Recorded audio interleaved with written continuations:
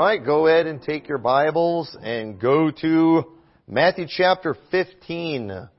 So we are officially more than halfway done now with the book of Matthew. And I've been really anxious. I was planning on, after Matthew, I've been wanting to go to 1st and 2nd Corinthians. I keep thinking of different subjects that I want to preach. And then it's always like in 1st and 2nd Corinthians. So I've been like, I just need to preach through that, but I got too anxious because I came across another sermon I wanted to preach. But I'm like, I'll be covering this when I go through 1st and 2nd Corinthians. And so I decided we're going to start doing that on Sunday nights. So Sunday night we'll start going through 1st Corinthians because there's just so much good practical stuff. 4 churches in there, so that will begin. I couldn't wait another 14 weeks to get to it. So we're going to start on that on Sunday nights. But Matthew chapter 15 tonight. And we'll start reading in verse 1. It says, Then came to Jesus scribes and Pharisees, which were of Jerusalem, saying, Why do thy disciples transgress the tradition of the elders? For they wash not their hands when they eat bread. But he answered and said unto them, Why do ye also transgress the commandment of God by your tradition? For God commanded, saying, Honor thy father and mother, and he that curseth father and mother, let him die the death. But ye say, Whosoever shall say to his father or his mother, It is a gift, by whatsoever thou mightest be profited by me, and honor not his father or his mother, he shall be free. Thus have ye made the commandment of God of none effect by your tradition. Now, this particular passage, it can be somewhat difficult because the Bible does not go into detail about whatever this tradition was that the elders had. Because for one, some things that we do know. Here we see the Pharisees from Jerusalem. So these are like the official Pharisees. These are like the head ones from Jerusalem. From where the temple is. They come along and it's like, Jesus, why aren't your disciples following the tradition of the elders? And again, traditions are not necessarily a bad thing. There is nothing wrong with having traditions. Many churches have tradition. Our church has traditions. We have a generation coming up that hates tradition, and they're often wrong on how they respond to tradition. But part of that, too, is the fault of the IFB, because many in the independent fundamental Baptist world, they have preached for doctrines the commandments of men. It's okay for us to have tradition, but when we act like our tradition is Bible doctrine, then we're out of line. And we'll probably give some examples. We don't have a right to say that. I like IFB traditions, but we need to recognize them for what they are, traditions. They are not doctrine. We do not have the right to go around declaring someone a heretic because they are not following our traditions. But again, traditions aren't wrong as long as they don't cause you to violate clear commands. So when these Pharisees are calling out Jesus for not calling out traditions or following their traditions, he's calling out their hypocrisy because they actually had traditions that caused them to violate the Word of God. Now, when it comes to what that tradition was, if we look at, I believe it's Luke's account or Mark. In Mark's account, he uses a word in there, if you call it Corban. Now, you can't really know for sure what that means just from reading the Bible, okay? And I'm not trying to add anything to Scripture here, but according to commentaries, and you can take for what it's worth, one of the practices that they would have is the people, they would often make a pledge to the temple treasury with something that was supposed to be used to take care of their parents. So like if they had like a piece of land or something like that technically they should share or sell so they could take care of their parents as that were elderly. They would often pledge to give it to the temple. So then they couldn't sell it because when they died, it would go to the temple. And so it was basically a way that they could continue enjoying what they have rather than using it to take care of their parents. That's what I've read. Hopefully I'm explaining that exactly right. Here's the thing. What matters, what we know for sure, they had a tradition that caused them to violate the command to honor their father and mother. So you know what? You got to throw the tradition out. If we ever find out a tradition that we have is causing us to violate the Word of God, we should throw that tradition out. We should throw that tradition in the trash can where it belongs. And unfortunately, the Jews, they elevated their traditions above the Word of God. And interestingly enough, that's still a problem today, where their traditions trump the Scriptures. Their traditions trump reality. And it's, a lot of people scratch their head when they learn about, for example, just things they've discovered in Israel that prove the Temple Mount is not the location of where Solomon's temple was. And it's like, well, how come when they discovered the Gihon Springs in the late 1800s, why didn't they change their mind and say, well, this is where the temple was? Because tradition. Doesn't matter. If they went back if they invented a time machine and went back in time and saw that, that wasn't it, they'd be like, doesn't matter, tradition. Okay, that's how they are in that world, and that's how they were in Jesus' day. And you know what? It got them in trouble. It got them in all kinds of trouble. And so the specifics of, what this was, it doesn't really matter. The main thing, there was a clear command to honor their parents, and their traditions gave them a loophole to where they didn't need to honor their parents, and it caused a violation of God's law. So, again, you can have traditions as a family. We can have traditions as a church. And they're fine as long as they do not oppose God's law. And traditions are also fine as long as we do not try to implement them or enforce them in places where you have no authority. So, for example, too, it would be out of line for, Brother Jerry to try to force my family to follow their Christmas traditions that they have. They might have their way they celebrate Christmas. Maybe they do theirs on Christmas Eve. That's when they open their presents at midnight. And so that's what their family does, and they just go and start pushing all the other families here to do the same thing. It's just like, dude, you do your family, we do our family. Some people, they don't want to celebrate Christmas. There's nothing in the Bible that says we have to. And we shouldn't force them to. It's like or not pagans, but you heathens, you Jews, do you celebrate Hanukkah? I mean, maybe they do nothing on that day. Okay?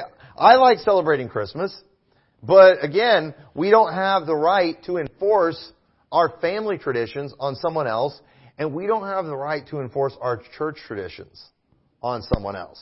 You say, well, Pastor Tommy, I've noticed you get upset when churches abandon their IFB traditions and start doing trendyisms and bringing their bistro tables and things like that in. And it's like, I know it definitely irritates me. Just like if I find out that, if you celebrated Christmas in June, that would irritate me. You celebrate in December. That's the way, I don't have a right, I don't have a biblical reason to tell you, but it would irritate me. Okay? And sometimes we've got to learn to just let some things irritate us. And we're not very good at that. Okay? We really aren't. And let me just say this too. For Pastor Skinny Jeans, who wants to abandon all the IFB traditions. Okay, listen, I can't figure out how to enforce these traditions on you, but why is it that you are, you're saying, I'm getting rid of tradition, and then you go and you embrace all the new traditions of the new evangelical crowd? Again, it would be one thing if you lost your pulpit of wood, amen, and you replaced it with, I don't know, what would even work? Not a bistro table. Again, when you're going to the bistro table, I just see you embracing other people's traditions. Just use, I don't know, what else is there even? These just make sense. I can't even think of anything else. But either way, we got to watch it, okay? Again, and your traditions do identify you. Okay? Because again, for example, too, our Christmas that we celebrate today is a very Americanized version of it. It's very Sears, Roebuck, or Montgomery Wards. I forgot who it was which one of those companies that really pushed the Santa Claus stuff and the presents and all that. It really is very Americanized. We hate to admit that, but it's true. And the same thing too when it comes to independent fundamental Baptist churches, how we operate, how we worship, all these things, it is very Americanized in many ways. And we've got to watch ourselves when we just go creaming people who don't necessarily follow all our traditions. Let's make sure if we're going to nail them, we're accurate in where we nail them. Let's not act like they're violating the pulpit of wood doctrine, because that's not really a doctrine. Okay? You can just find that phrase in the Bible. So, again, I don't think Jesus was using a pulpit a lot of times when he preached a Sermon on the Mount. I'll bet he didn't even have a pulpit. I'll bet I'll tell you this, I bet he wasn't using an iPad. I'll bet he didn't even have sermon notes. I'll bet he wasn't even carrying a Bible when he did it. Doesn't mean any of these things are wrong. Doesn't mean anything. You people that put your Bibles on your iPad, well, you know what? Back in the day, they used to use scrolls. If we're really going to go old paths, let's roll out some scrolls. There's nothing wrong with using some modern things. We hate to admit that. We really do, especially as Baptists. But again, tradition, I value tradition. But I do, as an independent fundamental Baptist, sometimes I struggle to keep it in its place. And remember that it is tradition, and tradition does not equal doctrine. And if our doctrine or our traditions should never cause us to go against Bible doctrine, but we also can't enforce our traditions on other people. But at the same time too, if we just decide we want to start changing everything, if we just decide as a church we want to throw out all our traditions, we have the authority to do that. But you know what? We also can't complain when people get suspicious of us and think that we're probably just embracing someone else's traditions and following a new crowd. We can't get mad if that happens, because that's probably what people are going to think, because traditions do identify you. They absolutely identify you. And so, we're not going to spend a whole lot of time on that. But verse 7, Jesus goes on to say, ye hypocrites. Because it is hypocrisy to try to enforce a tradition when your traditions are violating a law of God. That's so much worse. It is so much worse to violate a law of God. And he said, well did Isaiah prophesy of you, saying, the people draweth nigh unto me with their mouth, and honoreth me with their lips, but their heart is far from me, but in vain they do worship me, teaching for doctrines the commandments of men. So you see, tradition should not be taught as doctrine. We've got to watch out for that kind of thing. Okay? Let's not just throw out the traditions only to replace them with new traditions. Because everyone has traditions. Absolutely everyone. How you run your service, how you worship, it's going to be very tradition-based. And I do believe every church has the right to follow the leading of the Holy Spirit, follow the Word of God, and they should worship and practice as they see fit. How people soul win. There are some churches, they insist, and they insist, or some encourage, some full-blown insist, that when you go soul winning, that you wear a white shirt and tie. That's how they do it. Okay? Hey, I'm just glad they're soul winning. But if that's how if I went to that church and I participated in their soul winning, I would wear a white shirt and tie. That is exactly what I would do. That's their tradition. Now, I'll let them do them as long as they don't come over here and demand we all do the same thing. I'm afraid we'll look too much like Mormons if we wear white shirts and ties. And even too, typically that's how you identify. If you want to know the difference, when I see soul winners, if I see white shirt and tie, I usually think soul winner or Mormon. If I see colored shirt and tie, I usually think Jehovah's Witness. And so the more casual ones, usually us. Okay? And you can call us liberal. Hey, it's tradition. Okay? And we're trying to use whatever's effective. We don't want to freak people out when we go up to their door. And if we look too religious, we freak them out. If we look too official, they might think we're cops. I've had them think that before. I've had people go, oh man, I thought you were the cops. They thought we're detectives or something there, because we're dressed up. And we don't want to freak people out. So I think people just need to do whatever they think is going to be effective. But again, if churches have their traditions, that's fine. Just don't teach it as doctrine. And I think this is a big mistake that we make in the IFB world. They enforce, and they'll criticize other churches if they don't have a Sunday school program, if they don't have, bus routes, if they're not doing faith promise missions, if they're not, whatever. These things are all traditions. And I believe every church has the right to do these things. And again, a lot of these traditions I think are good. They're tested. They're tried. Sometimes it's all, these pastors know it's how they run things that's worked for them. But if somebody else does something a little different that's working for them, leave them alone. Let them do their thing. We can't act like these things are doctrine. And so I believe most IFB churches would be wise not to change on their traditions, but I think we need to be careful in how we speak about those who practice different traditions. We got to be careful about that. And so in verse 10, it says, "And he called the multitude and said to them, Hear and understand. Not that which goeth into the mouth defileth a man, but that which cometh out of the mouth, this defileth a man." Now, this is important to remember because the Jews had many dietary laws. And guess what? Those dietary laws are about to go away, which is going to be a very tough concept for the Jews. It's going to be a tough pill for them to swallow. Remember Peter, how 3 times God had to show him the vision of that unclean beast and had to say, kill and eat? 3 times God had to show him that vision. He didn't want to eat that which was common and unclean. You know why? Because that was a tradition. That was a big tradition they had done for a very long time. He had never in his life eaten anything common or unclean, and he wasn't about to start, even though, the Lord's telling him in a vision, and angels telling him to do it. That's how into his tradition that he was.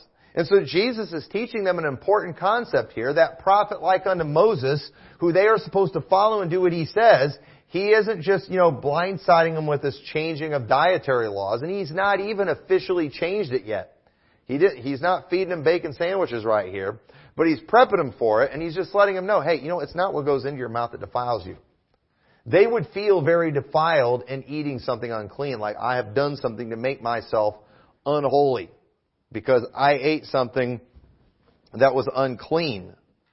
But again, we can even make application today too, because somebody who grew up in an independent fundamental Baptist church, there are many things that I have never done and tried, and I do believe it's obeying doctrine, but at the same time too, it's also tradition too. I've got both things motivating me, I was taught, don't drink, smoke, chew, don't try that stuff, don't do drugs, all these different things. But here's what it's important that we understand about that, because again, many people have done these things. Are you defiled? Well, again, here's what we need to understand. It's not about what goes in you. It's about what comes out. And here's one of the big problems with alcohol.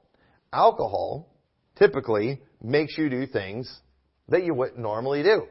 But at the same time, too, it's not drugs or alcohol entering your body that defiles you. It's what you do under the influence of those things that's wrong.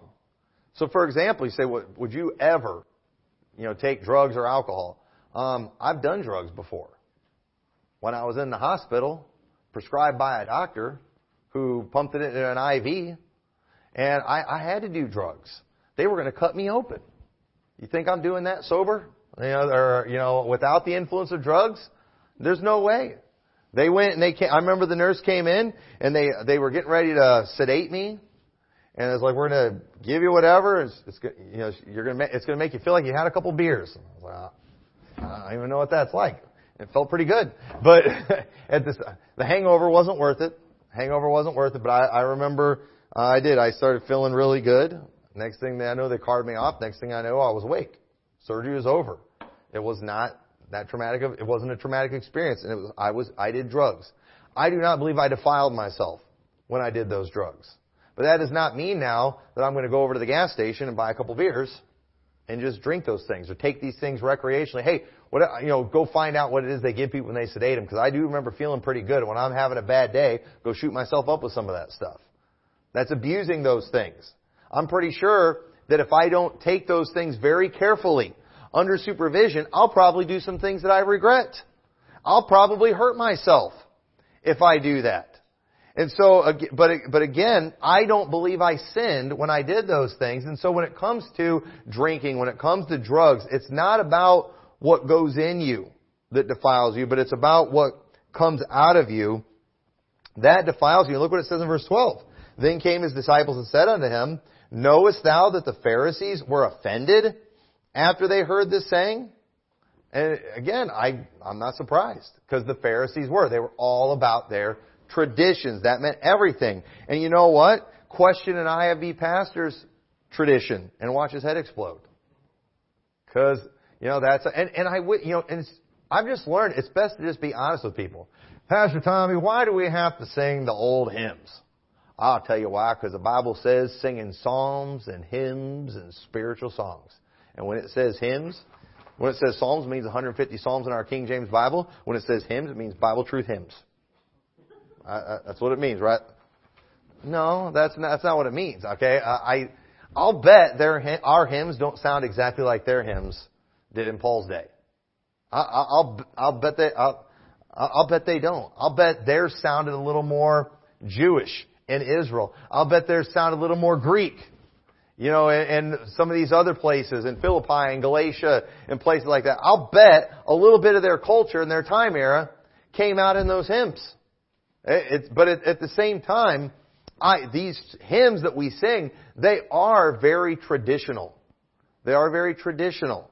And again, the reason we sing the kind of songs that we sing, the reason our church has the look that it has is because we want to look like, we want to sound like an independent fundamental Baptist church.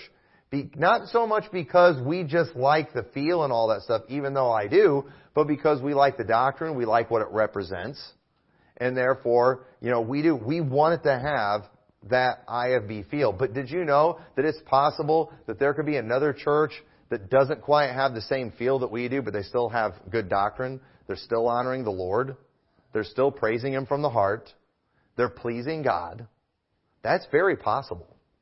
Okay? We hate to admit things like that, but it is a reality. And so we got to be careful about how we judge these things. And so as a pastor, if people ask me about these things, I just try to tell them, it's like, listen, you show me a church that's got better doctrine than ours, that's got better practices, that's seeing more souls saved and following the commands of God better, that sings a different type of songs than we do, and maybe I'll take a look at their music. But again, typically, the best churches that I see, following the Scriptures the best, being examples of godly Christians, typically are singing the old-fashioned hymns. They're not singing the 7-Eleven stuff. We don't want to be one of these churches. Did anybody see the videos of that church that had where they had a coin toss thing in there, and then a lady did a kickoff with a Bible in the church on the stage? It was an absolute joke. And don't even get me going on that. Yeah, some of the stuff that went on in churches this Sunday was an absolute abomination. I mean, just all this football-themed stuff. Preachers dressed like referees, wearing football jerseys. They had this tunnel that was going into the church sanctuary. They made it look like a stadium, like you were going to a ball game and stuff. And just absolutely ridiculous. In church. And that kind of stuff is wrong. I think it's okay to want to have an old-fashioned feel, something that's tried and tested. And I promise you, from what I saw, I guarantee you nobody heard a clear gospel presentation in those churches. Guarantee it. Guarantee you weren't hearing any good doctrine. So these things they do, they identify us. But verse 13 says, "But he answered and said, Every plant which my heavenly Father hath not planted shall be rooted up. Let them alone. They be blind leaders of the blind. And if the blind lead the blind, both shall fall into the ditch. Then answered him Peter and said unto him, Declare unto us this parable. And Jesus said, Are ye also yet without understanding?" And again, think about how hard it is to help IFB people understand how certain things are just traditions and not necessarily commanded in Scripture, and then multiply that tenfold with the Jews. Because they were all about traditions. But you see how there are people who come to our church and they see some of the things that we do or that we don't do that you typically find in IFB church, and they're just like, should we even be here? What, you didn't have an altar call after the service? Is this even a Baptist church? And it's like, can you show me a Bible verse that says that you can't do that? I can't even show you a Bible verse that says to do that. It's called a tradition. It is. It's absolutely a tradition. And you can't force somebody to do every one of those traditions. So think about just stuff that we've dealt with. because we've not followed certain traditions, because we as a church have come to the conclusion things would be better if we did it this way. And it has worked, and it has been effective. And we don't go around demanding everybody do it our way. We don't do that, but imagine how this would have been for the Jews. So again, we've got a little idea of what they were dealing with. And so Jesus' disciples we're not getting this. How can these traditions not matter? How can they not be that important? But Jesus is trying to show them they're not that important. And then in verse 25, or verse 17, He said, "Do not ye yet understand that whatsoever entereth in at the mouth goeth into the belly and is cast out into the drought." Okay? And we talked about a drought house the other day. It's like an outhouse. So I don't think I need to explain what that means. But it says, "But those things which proceed out of the mouth come forth from the heart, and they defile the man. For out of the heart proceed evil thoughts, murders, adulteries, fornications, thefts, false witness, blasphemies. These are the things which defile a man, but to eat with unwashen hands defileth not a man." So again, this is why we stay away from drugs and alcohol. Not because putting these substances in our body will defile us and make us less sanctified, but because of the fact that if we put certain substances in our body, it is very likely to cause us to behave in a way that would defile us. Because we recognize the fact that our flesh is sinful, our flesh is wicked, the heart is deceitful above all things and desperately wicked, and the last thing we want to do is to take something that will remove our inhibitions that we have, and that will cause us to let down some of those safeguards and things, and cause us to do something that we probably wouldn't normally do. And isn't it pretty common for people, when they are under the influence of alcohol, to do things that they are later ashamed of? And those things that they did, the adulteries, the fornications, those do in fact defile them. Okay? So it's not that what they poured in their mouth. Because again, if I do not believe in drinking alcohol. But, if I'm living back in the western days and I'm out on the prairie somewhere and I get shot and somebody's got to pull a bullet out of my leg, I'd probably take the shot of whiskey to help with the pain. And I don't think I'm defiling myself in doing that, because it's not about what goes in. It's about what comes out. And so there is a time and a place for drugs. There absolutely is a time and a place for drugs. But for myself personally, I'm not going to do drugs unless a doctor convinces me that I need it. And I will do it. I will take them under his supervision. But I'm not going to recreationally take those things. And I've had doctors many times tell me I need to take drugs for stuff, and I still didn't. I remember after I had my appendix taken out, they gave me Vicodin. I heard a whole bunch of horror stories about Vicodin. And so I was very nervous about it. I asked a lot of questions you could just take an Advil or aspirin or something like that if you have any pain. And so I remember, I did it. And they're like, don't go. And I was like, well, I don't think I'll need it. And they're like, well, don't just struggle through the pain. If you need it, take it. And you know what? And this is how good of a job they did in the surgery, I took one aspirin after I went home, and that was it. I didn't have any trouble with the pain. But they gave me 2 weeks worth of Vicodin. And I was like, I'm not taking these things if I don't have to. I was scared of it. I think we ought to be scared. When I was a little kid, I watched A Little House on the Prairie where the guy got addicted to morphine. And he had if you ever saw that, he had those nightmares and things. That freaked me out when I was a little kid. That absolutely freaked me out. And I'm like, I'm never taking morphine. And I remember we were visiting someone in the hospital. I was with my dad. I was just probably 10, 11 years old. We were visiting somebody in the hospital that had just had their appendix taken out. And that was back before they didn't do the laparoscopic, because when they cut them open, it used to be a lot worse. And I remember the doctor said, now we've got morphine hooked up for you. If you start feeling pain, just push that button. It'll give you more morphine.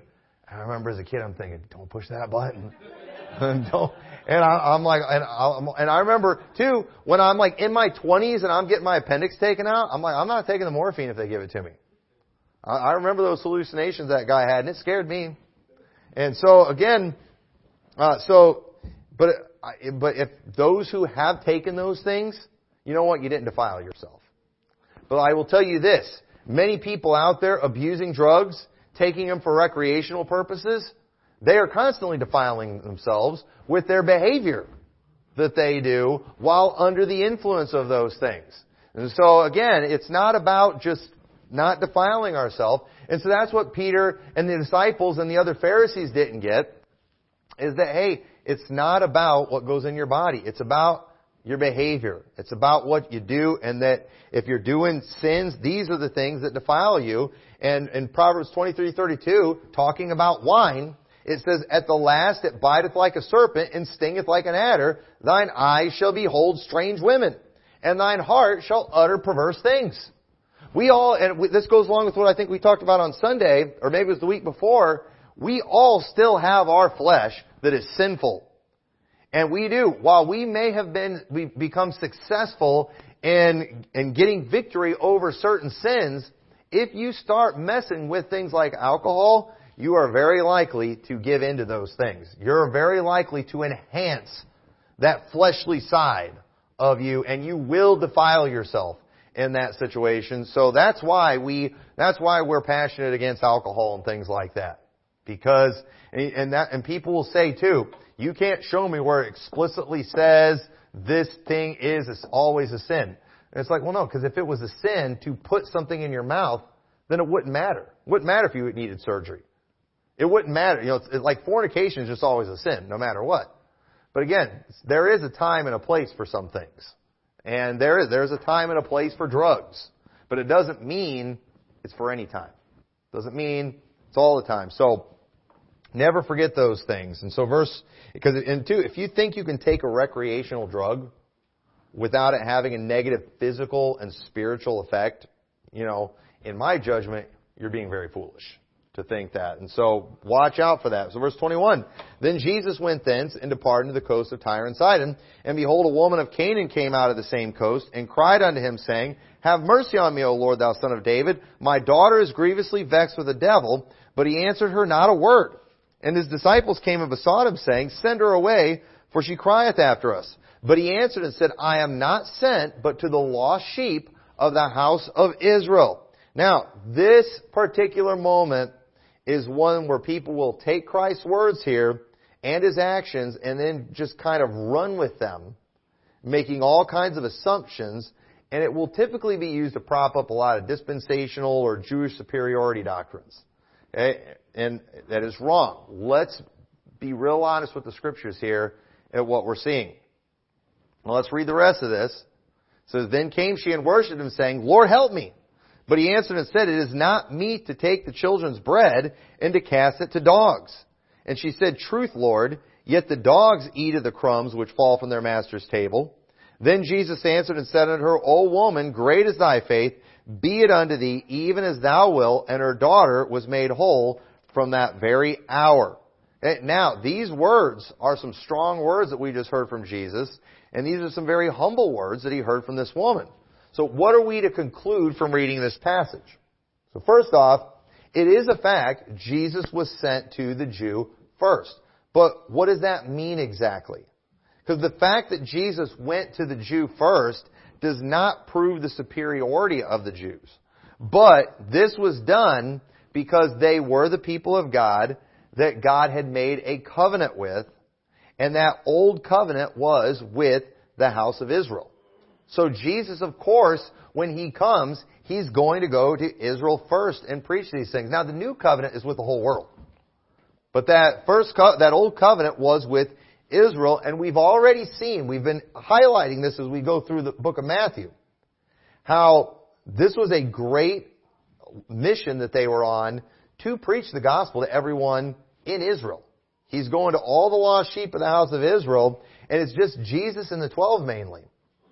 And they're trying to go to all the cities of Israel. His fame is already causing him attention to where he can barely handle everything physically. Physically, emotionally, spiritually, Jesus is struggling to keep up with everything that's going on. We have been seeing the humanity of Christ. He got hungry, he got tired.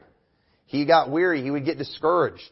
He needed his time alone to pray. All this physical work he was doing, while it was getting him a lot of attention, it wasn't having the kind of spiritual impact you would hope for, either with the Jews. In his own home city. Not many people believe there, but he's still doing all this work. And so if he starts doing miracles for the Gentiles, then things are really going to get out of hand. Again, he can barely physically, and this is why too, I don't want to get ahead of myself, but this is why he told his disciples, greater work shall ye do than these, because I go to my Father. It was Christ and his mission. It was a huge thing, the 3 years them going, and he did as much as he could physically handle. But look at what happened after the Holy Spirit came and empowered the church. They got the gospel to the whole world. What an amazing thing that was. So we forget about the humanity of Christ in this situation, that he can barely handle all that's already on him. If he just goes now and starts, going to all the Gentiles who need help and who need healing, it can't be done. And he's got a responsibility to get to Israel. So it's not that he doesn't care about this woman. That's not the case. It's just he physically can't do anything about it. Have you ever had somebody too? And I've had people here call the church before. They'll talk about all these financial needs and things they have. And it's not that I don't care. It's not that I don't feel sorry for them. But it's just like, I just don't have the ability. I've talked to many people before that start telling me all their financial problems. And I'm just like, man, I really do feel sorry for you, but I can't take this burden on for you. I don't have the ability to do this. And so if Jesus starts performing miracles with the Gentiles, he's really going to be swamped. He's really going to have people chasing him down. And so I believe that that's one of the reasons we kind of see this response. And doesn't mean he doesn't care for her. So let's look at another account of this story too, and I think we'll see more evidence of what I'm claiming. Mark 7, in verse 24, it says, and from thence he arose and went to the borders of Tyre and Sidon, and entering into an house, and would have no man know it, but he could not be hid. So notice, again, he's got too many people coming after him. He's like literally trying to hide and can't even hide. For a certain woman whose young daughter had an unclean spirit heard of him, and came and fell at his feet. And the woman was a Greek, a Syrophoenician by nation, and she besought him that he would cast forth the devils out of her. But Jesus said unto her, let the children first be filled. So again, Jesus has a responsibility to get to Israel first. He is there. You know what he's doing? He's confirming that covenant. He's there preaching these things to the people. He's fulfilling a promise that he had made to Israel during this time. That was his mission during this time. And so this clearly, what we're seeing here in Mark, it gives additional evidence for what we can assume from everything we've seen taking place in Matthew. That's why Jesus, he just can't go and help everyone who's needing it, especially in the Greek world as well. So verse 29, and Jesus departed from thence and came nigh unto the Sea of Galilee, and went up into a mountain and sat down there. And great multitudes came unto him, having with them those that were lame, blind, dumb, maimed, and many others, and cast them down at Jesus' feet, and he healed them, insomuch that the multitude wondered when they saw the dumb to speak, and the maimed be whole, and the lame to walk, and the blind to see, and they glorified the God of Israel. Then Jesus called his disciples unto him and said, I have compassion on the multitude, because they continue with me now 3 days, and have nothing to eat, and I will not send them away fasting, lest they faint in the way. And while Jesus' main mission was on the spiritual needs, he was always well aware of the physical needs, and he was compassionate about it. And that's the message I want to get to all of us tonight here too. Because this is important. Jesus' main mission was the spiritual. But he recognized the physical needs. He cared more about healing them spiritually than he did physically. But he recognized, he understood the burden these people were under, being crippled, being blind, having these physical problems. And often, why would we expect lost people to get a hold of spiritual truths when they're not saved and they've got this pressing physical need? People, if they're hungry, you know what you think about when you're hungry? You think about your hunger. And, if we see that there's a need someone has, Okay? It's okay. We ought to have compassion and we ought to have sympathy and understand that, you know what? It's very unlikely I'm going to be able to get them to focus on the spiritual thing when they're majorly sidetracked by this physical need. And we need to be compassionate, and we ought to be willing, if we have the ability, to try to help people in those needs. And maybe buy somebody a meal before you try witnessing to them. It's like, well, I'm hungry. Well, let me tell you about the bread of life. Hey, Jesus told them about the bread of life after He fed them in John. Okay? And that was when they came back for meal number 2. It's like, hey, you know what? I already fed you yesterday. Now you got to listen to me talk about the bread of life. But it's okay. We shouldn't be surprised when people want that. And often we can kind of become very cold to people's physical needs. I just care about the spiritual. Well, I get that. But that is more important. But they don't know that. They have no way of knowing that.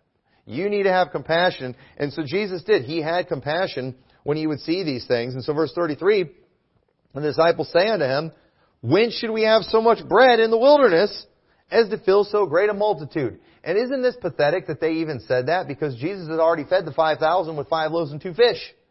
These disciples, sometimes when you read these stories, like, why did Jesus even pick those guys? And I think the answer is, so we can read in the Gospels how pathetic they are, and then watch what happens when they get filled with the Holy Ghost in the book of Acts. If He had got a bunch of hot shots and superstars, we'd have been like, I can't be like that. But you know what? When we look at them in the Gospels, like, I can be like that. But then when we see what they do in the book of Acts, then you know what? It's like, you know what? I guess I could do that too if I'm filled with the Holy Ghost. So I think that's why He chose the sorry group that He did. And they were a sorry group. And so are we. But if we follow the Holy Spirit, we'll do good. And so Jesus saith unto them, how many loaves have ye? And they said, 7, and a few little fishes. That's more than they had at one time.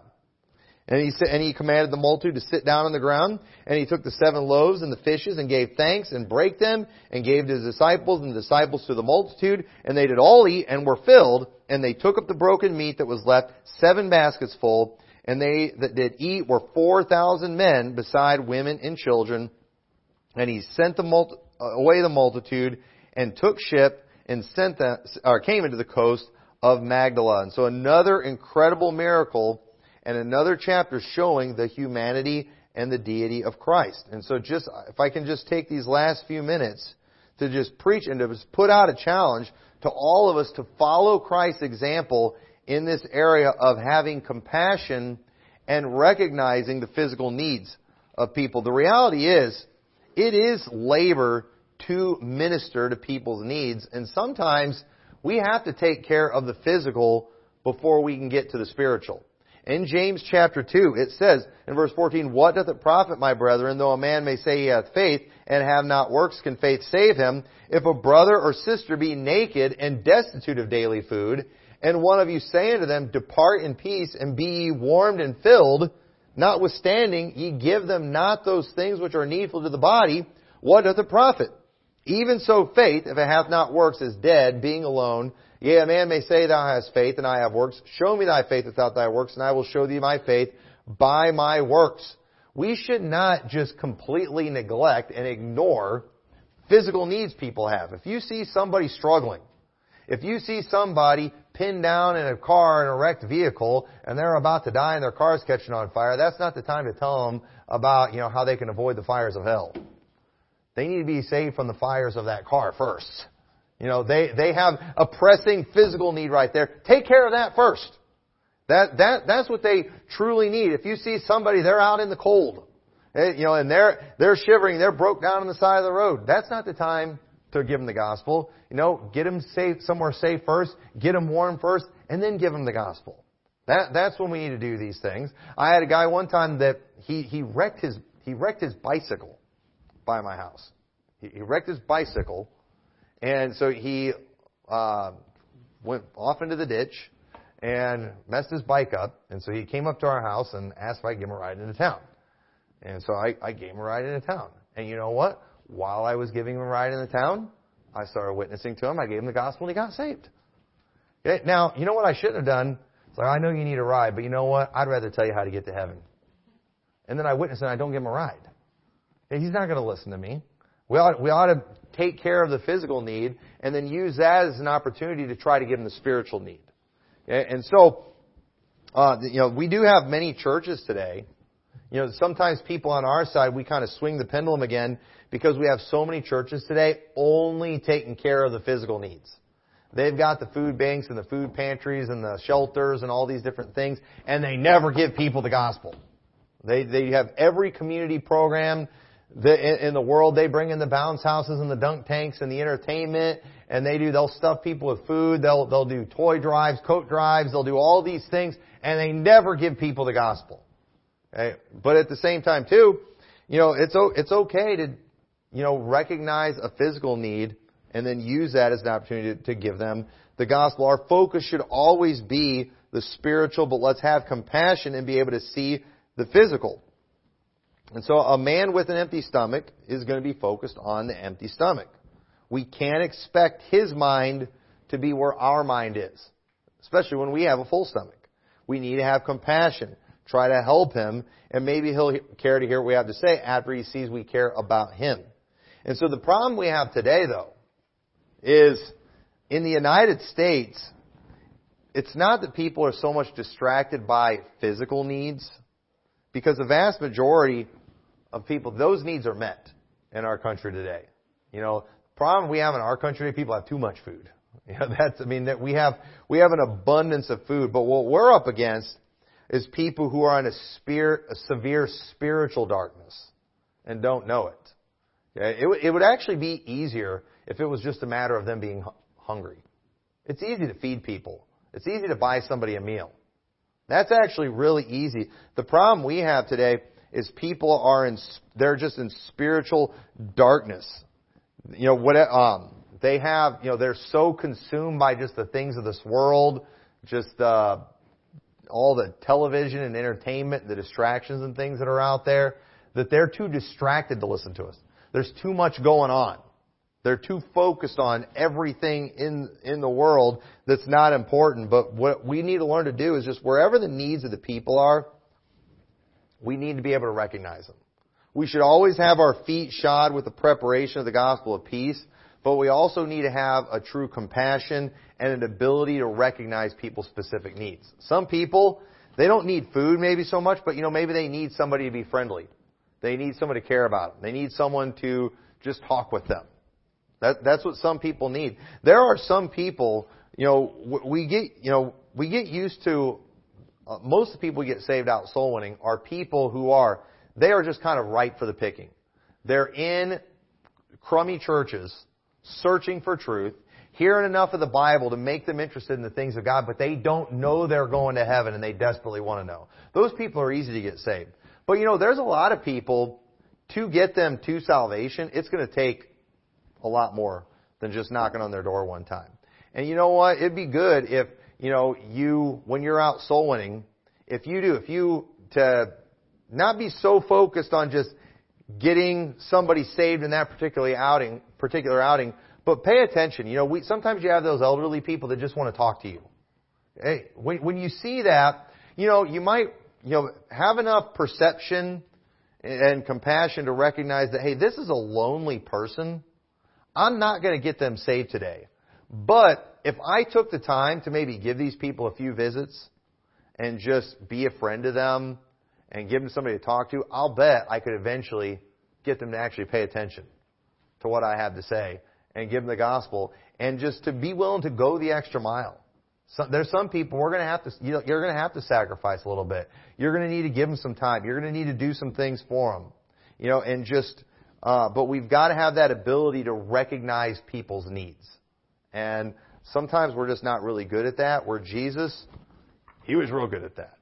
Jesus was real good at spotting the needs of people. And that is a great spiritual gift. If you're somebody that has that gift, some Christians have that better than others. I will admit that's probably not one of my... I've got it a little bit, but sometimes I'm slow. I'm not real quick to pick up on those things. Sometimes my wife's had to get on me before when I've missed opportunities because I was just being clueless. And it's like, this is what the person was wanting. It's like, oh yeah, I think you're right, but I missed it. That's important that we develop that, and I believe it'll help us be very effective in our soul winning. So, with that, let's close the word of prayer. Dear Lord, I thank you so much for this chapter and the wonderful lessons we can learn from it. And I pray, Lord, that you'll help each one of us in here to have that compassion for others.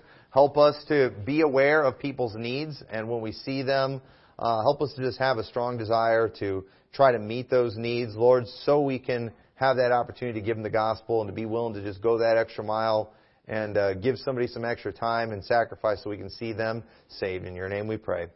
Amen. So